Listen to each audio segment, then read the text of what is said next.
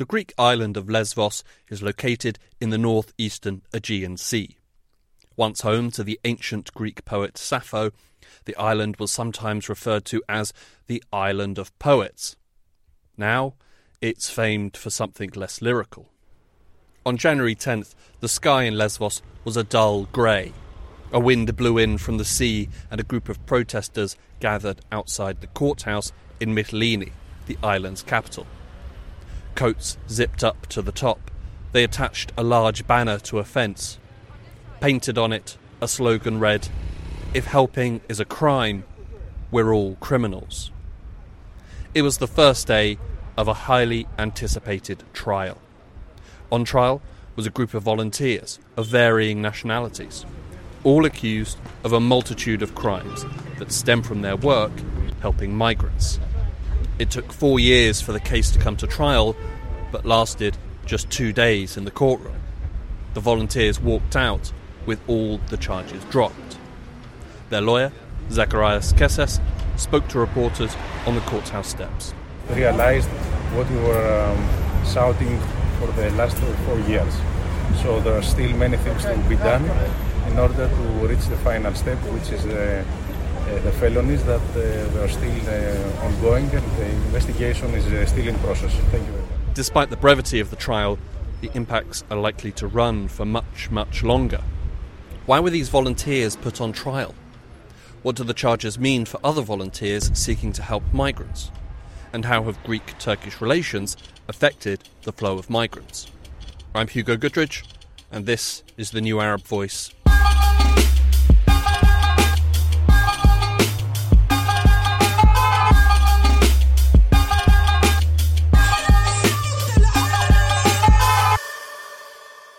In total, there were 24 defendants on trial last week in Mytilene.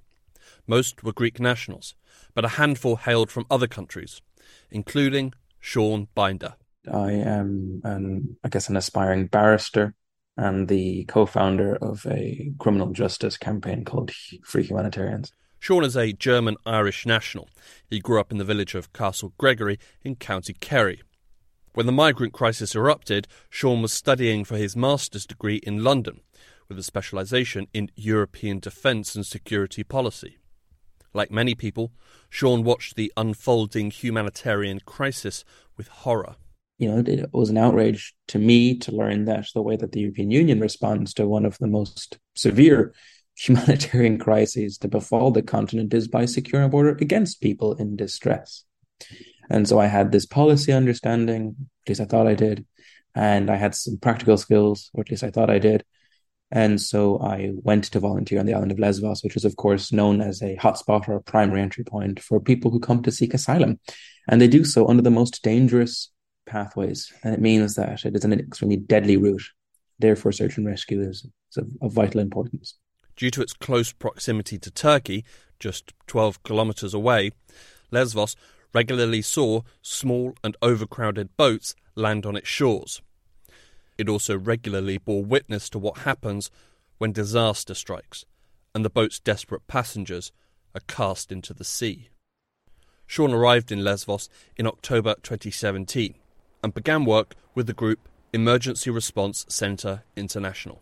I spent most of my time just standing at a shoreline on a cliff face with a, first aid backpack, looking out to sea from the hours of midnight to 7 a.m. and waiting, listening for, small boat engine sounds or screaming or shouting that would indicate that there's a boat in distress. And then, of course, it gets exciting. Then we would rally, we would contact the Coast Guard. If they gave us permission to go out to sea, we would use our search and rescue groups. We would activate our medical teams, most of whom were folks who worked in the NHS and came to volunteer on the island as well.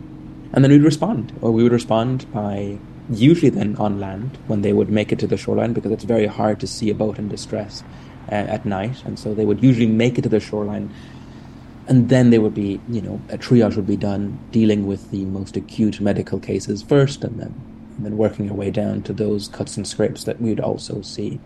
But again, not every night did a boat arrive, not every night did people need our help. And so it was really spent just standing there with a bottle of water in one hand and a blanket in another, and being ready, I suppose. Emergency Response Centre International was a Greek organisation responding to tragedies and crises on a Greek island. And it was one of the reasons that Sean chose to work with them, to be part of a Greek response. And the second reason I joined a Greek organisation like ERCS is because it had a very good relationship with the Coast Guard. I remember standing shoulder to shoulder with the police. I remember our organisation trained the police.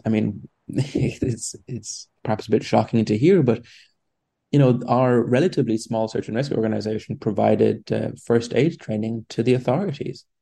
And I say this because oftentimes we get framed as though search and rescue civilian efforts are in some way oppositional to the authorities. That's not my experience. In the ideal world, there would be no need for search and rescue. In a better world, the authorities would be doing this job fully and ably. In the world that we live, the authorities are not fully capable of doing search and rescue work, and therefore there's a gap in service, and if civilians don't step into it, people will fall and drown. Working day after day, night after night, Emergency Response Centre International, alongside the Greek authorities, helped to rescue thousands of people. It was vital work that they undertook for 2 years. And then on one night, in February 2018... And it was a night like most others.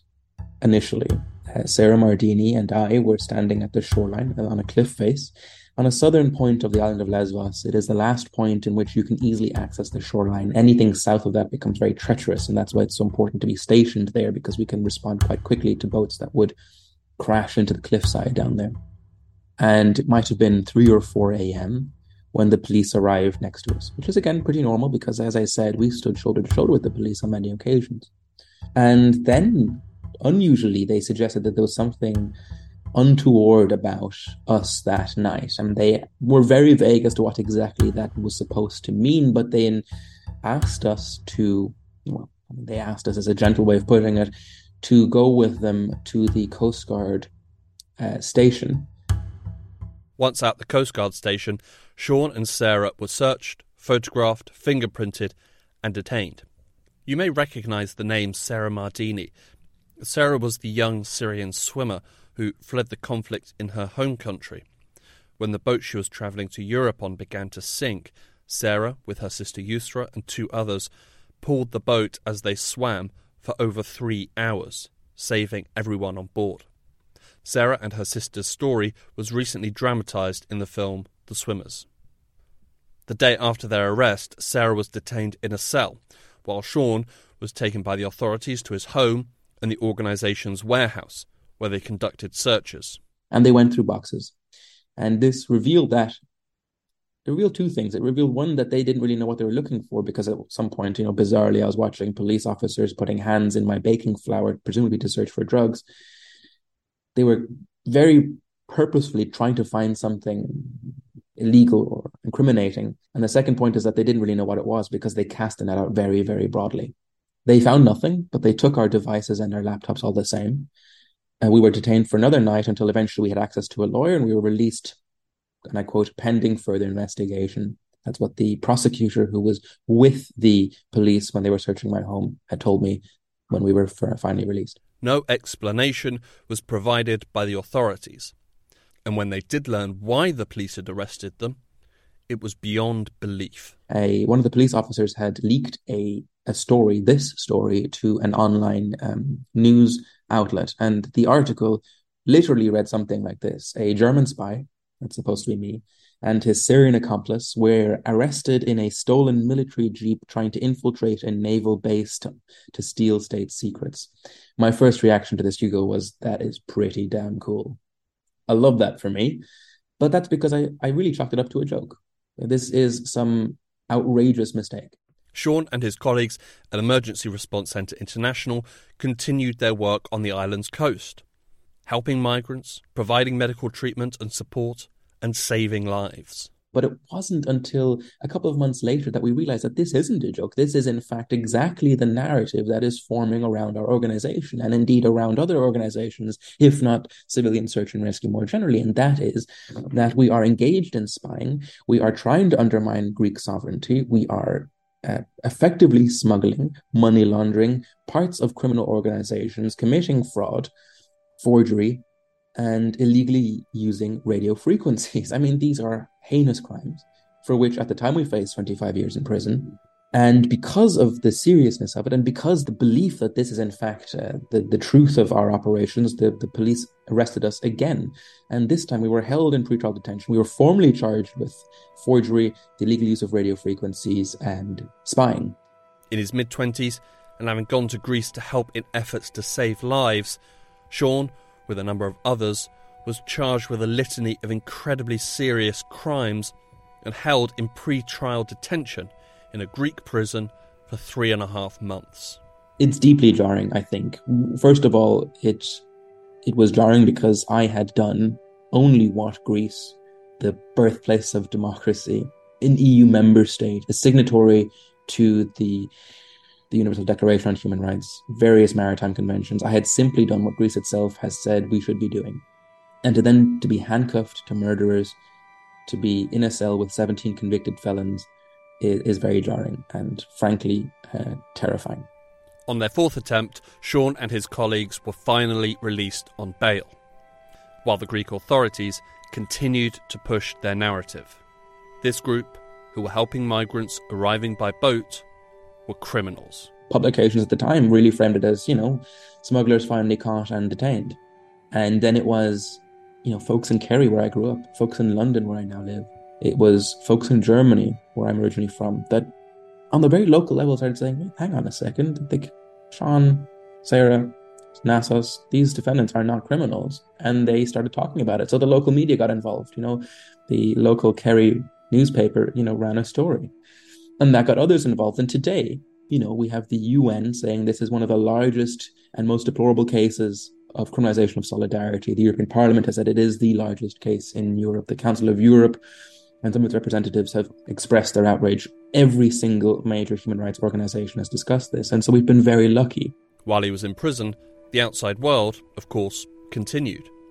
That included the boats that travelled from Turkey in the hopes of reaching Europe. But the coastlines that groups like Emergency Response Centre International watched from were now empty. The day after our arrest for the second time, the search and rescue on the southern part of the island, it dried up. And today, 4 years on, there's no search and rescue happening on the island on a civilian level at all. And this is not because people don't drown. People continue to drown. It is because these prosecutions have a chilling effect on the provision of humanitarian aid. And I think that's the core point. If the authorities really thought that I was the heinous criminal that they say I am, then they would have wanted me in prison 4 years ago. And if they had any evidence that I've done anything wrong at all, ever, I would have been in prison 4 years ago. But I'm not. I was held in pretrial detention until it became untenable for them to do so, and I've been waiting for a trial ever since. And so I think the delay that we are seeing, the delay that we will continue to see, is really about deterring people from engaging in border work, even when I think there's a general consensus that the rule of law exists and the requirement to help people in distress exists. This is one way of deterring that. 4 years after they were arrested, Sean and the other volunteers got their day in court, or at least in part. So the prosecution has split the supposed smorgasbord of crimes into two, the misdemeanors and the felonies, the misdemeanors, of course, being the far lower charges. And it split them into, for one specific and key reason. It is because misdemeanors and felonies are subject to different statutes of limitations. That basically means that the misdemeanors have to go to trial within 5 years. And because it was alleged that I'd committed crimes in 2016, even though I had never been in Greece in my entire life in 2016, it meant that the limitations period comes to an end this February. And so that's why we saw a trial in January. The Greek prosecution had 4 years to prepare for last week's trial.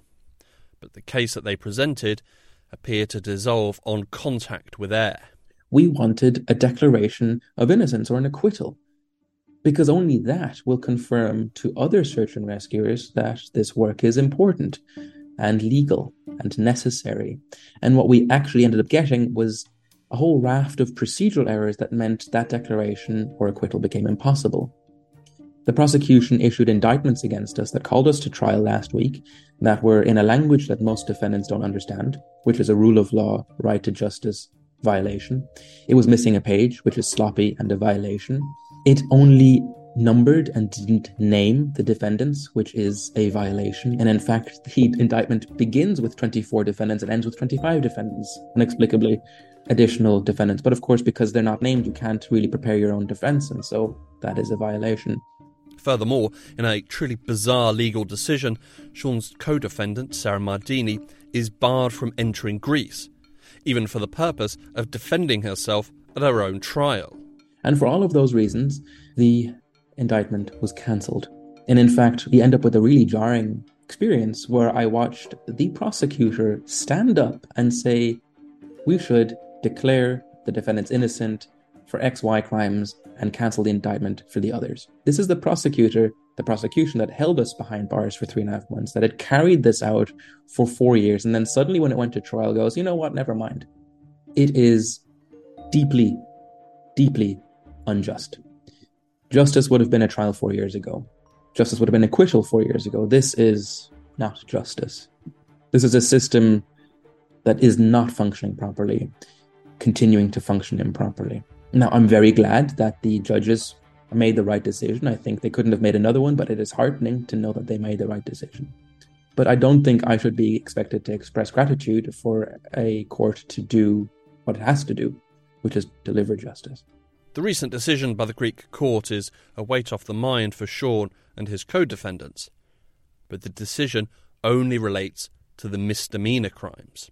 Damningly and dangerously, the limitations period for the felonies is another 15 years. And if they have the same tactic as they had with the misdemeanors, we expect to be waiting another 15 years.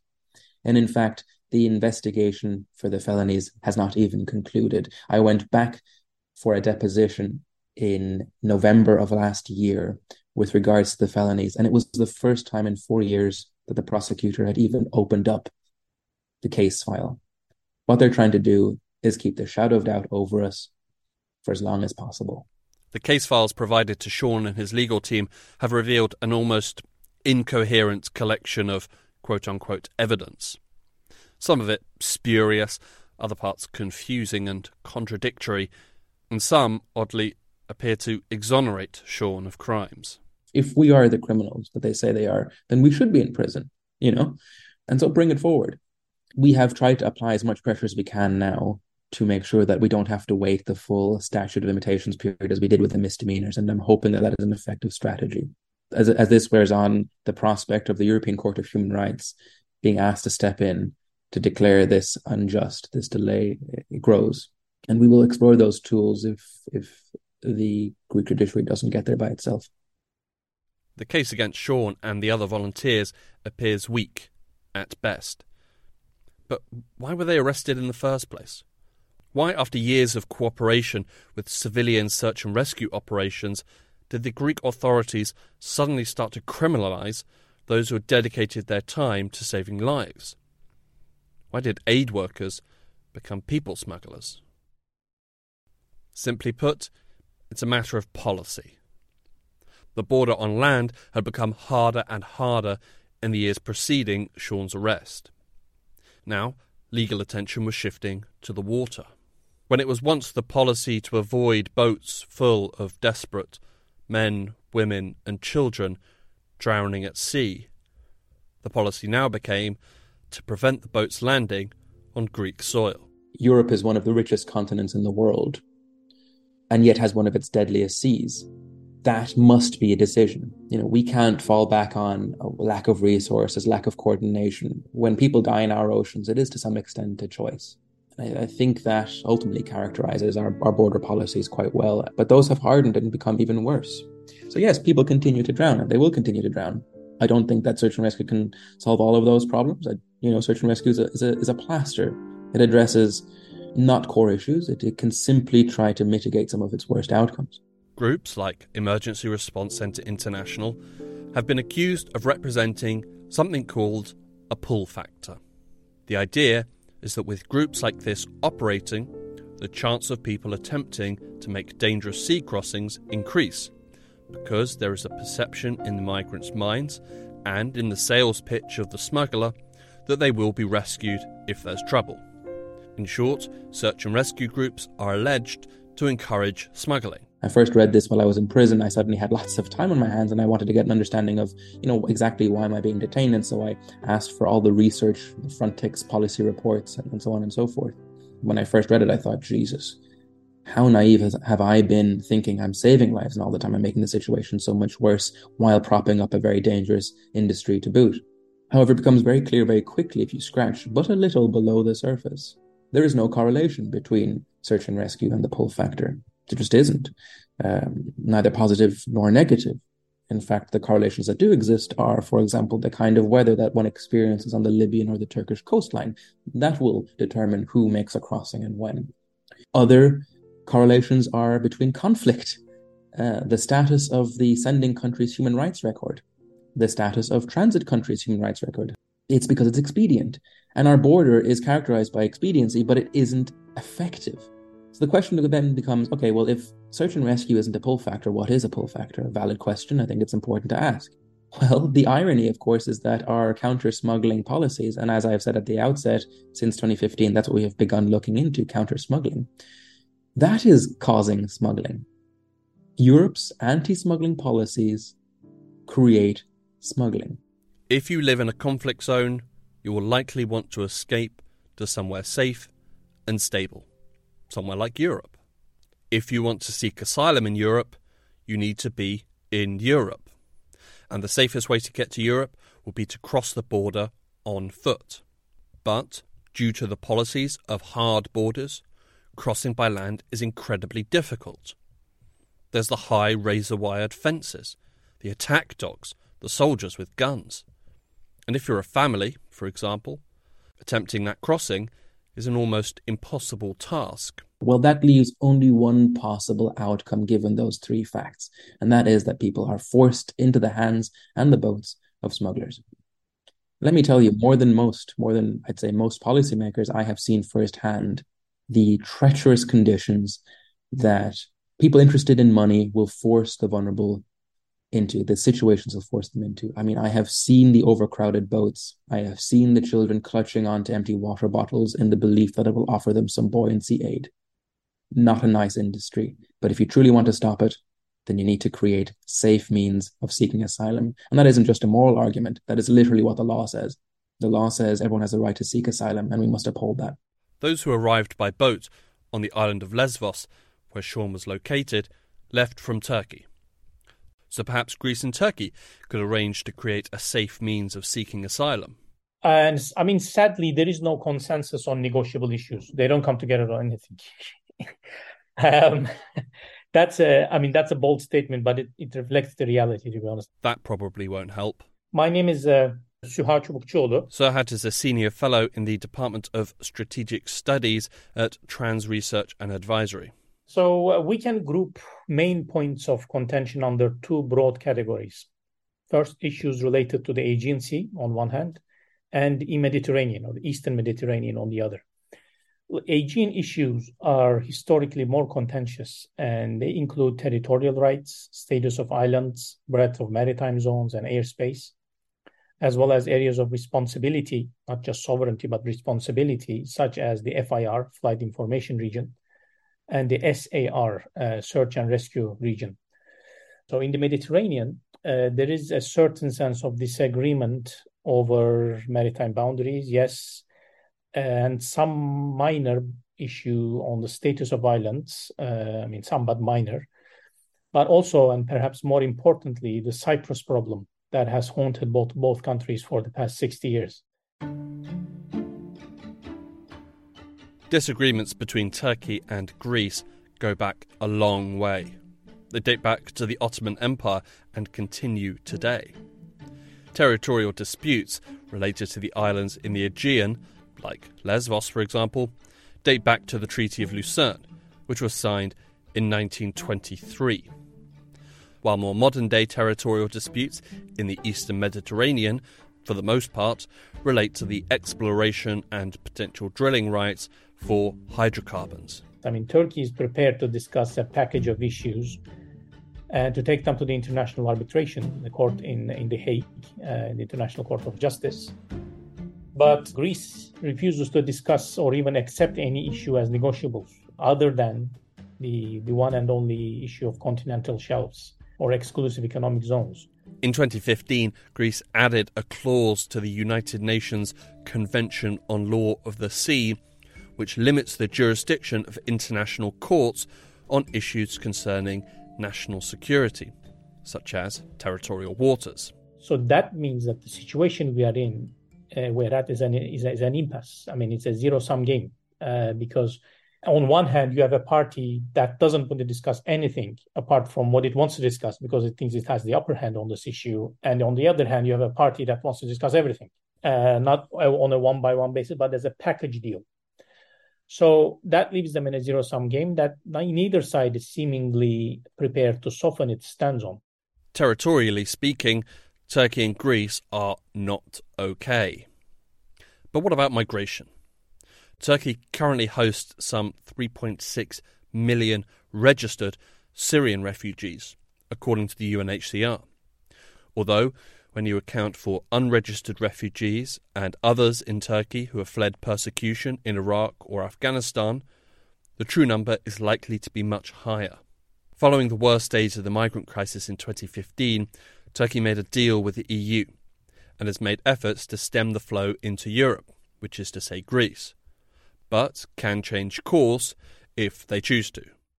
I think Turkey, keeps that as a trump card, but it did a deal. Remember, there was a deal in 2016 with the EU to accommodate people under temporary protection and receive in return 6 billion euros to pay for their rehabilitation and livelihoods. But there is only a certain capacity that Turkey can take in. And frankly, it's gone way beyond that. The EU did not fulfill its obligation. In 2020, the EU-Turkey migrant deal came under intense strain. Turkey was angered when talks aimed at easing visa processes for Turks stalled, and Turkey threatened to open its borders to the EU. Turkey was eventually appeased, and the deal stayed in place. But it did reveal its fragile nature. It's doing its best to keep them, but is not obliged, I would say, to provide them shelter to every immigrant passing through its territories or to stop them on their way, because there are too many. Greece should accept them if they cross over, that's for one. Instead what we see is that there is vast evidence showing Greece regularly mistreats migrants, pushes them back, or even leaves them to their death. The EU itself made similar criticism toward, unlawful, inhumane conditions in Greece, but nothing changed. Is it politicized? Yes, it is. But it's already a very long-standing, simmering issue that I think, Turkish people are no longer as accommodative as they used to be on. So they want more, either some compensation, some kind of change, or resolve that issue for good. With the migrant deal, the EU paid Turkey to absorb its moral responsibility. And generally speaking, it worked. Since the deal, irregular migration from Turkey to Greece has fallen. But during that same period, numerous reports have emerged that Turkey is forcing Syrian refugees back into Syria. In Greece, thousands of refugees remain trapped, unable to move forward, but with Turkey, Greece and the EU engaged in painfully slow political processes, they're not being returned either. And with elections coming up this summer in both Greece and Turkey, it remains unlikely that there will be a candidate that comes forward to fight for the rights of refugees. And Greek-Turkish relations? Anything good coming there? I'm not very optimistic about the future, simply because this is a deeply problematic relationship that has complex underlying causal factors, most of which are very difficult, if not outright impossible to address. As the proverbial saying goes, hope is not a good strategy, although I would hope that, cooler heads prevail on both sides. But there is no reason to see, or to expect to see a light at the end of the tunnel. The best approach, I think, at this point is to freeze the issues, which are a lot, until a suitable time when both sides are more confident, more flexible, and more accommodating of each other to sit down and talk through them. Unfortunately, this is not the case today. Migrants and the issue of migration has become a pawn. Across Europe, in Greece, Italy, Malta, and in the UK, governments are seeking to push back desperate individuals. Politicians tell migrants they must respect the rule of law and use the proper channels, while failing to provide these proper channels, themselves ignoring their own legal responsibility and shirking moral duty.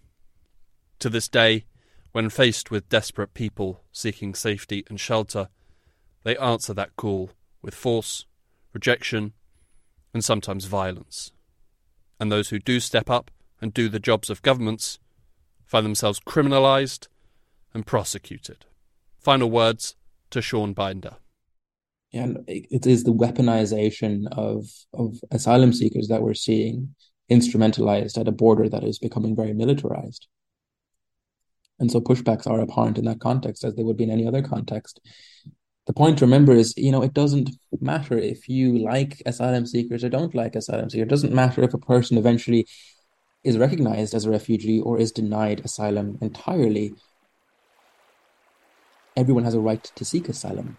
Everyone has a right to life. I might not like people who I've helped, and in fact there's people who I've helped who I don't like. It doesn't diminish their fundamental rights to not drowning. And I feel that our conversations have become so polarizing and so politicized that we have lost sight of that core message.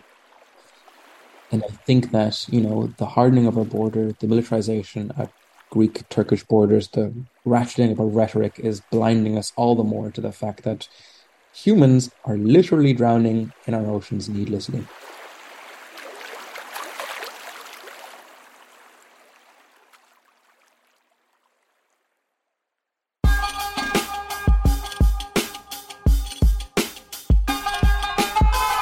This episode of The New Arab Voice was written and produced by me, Hugo Goodrich.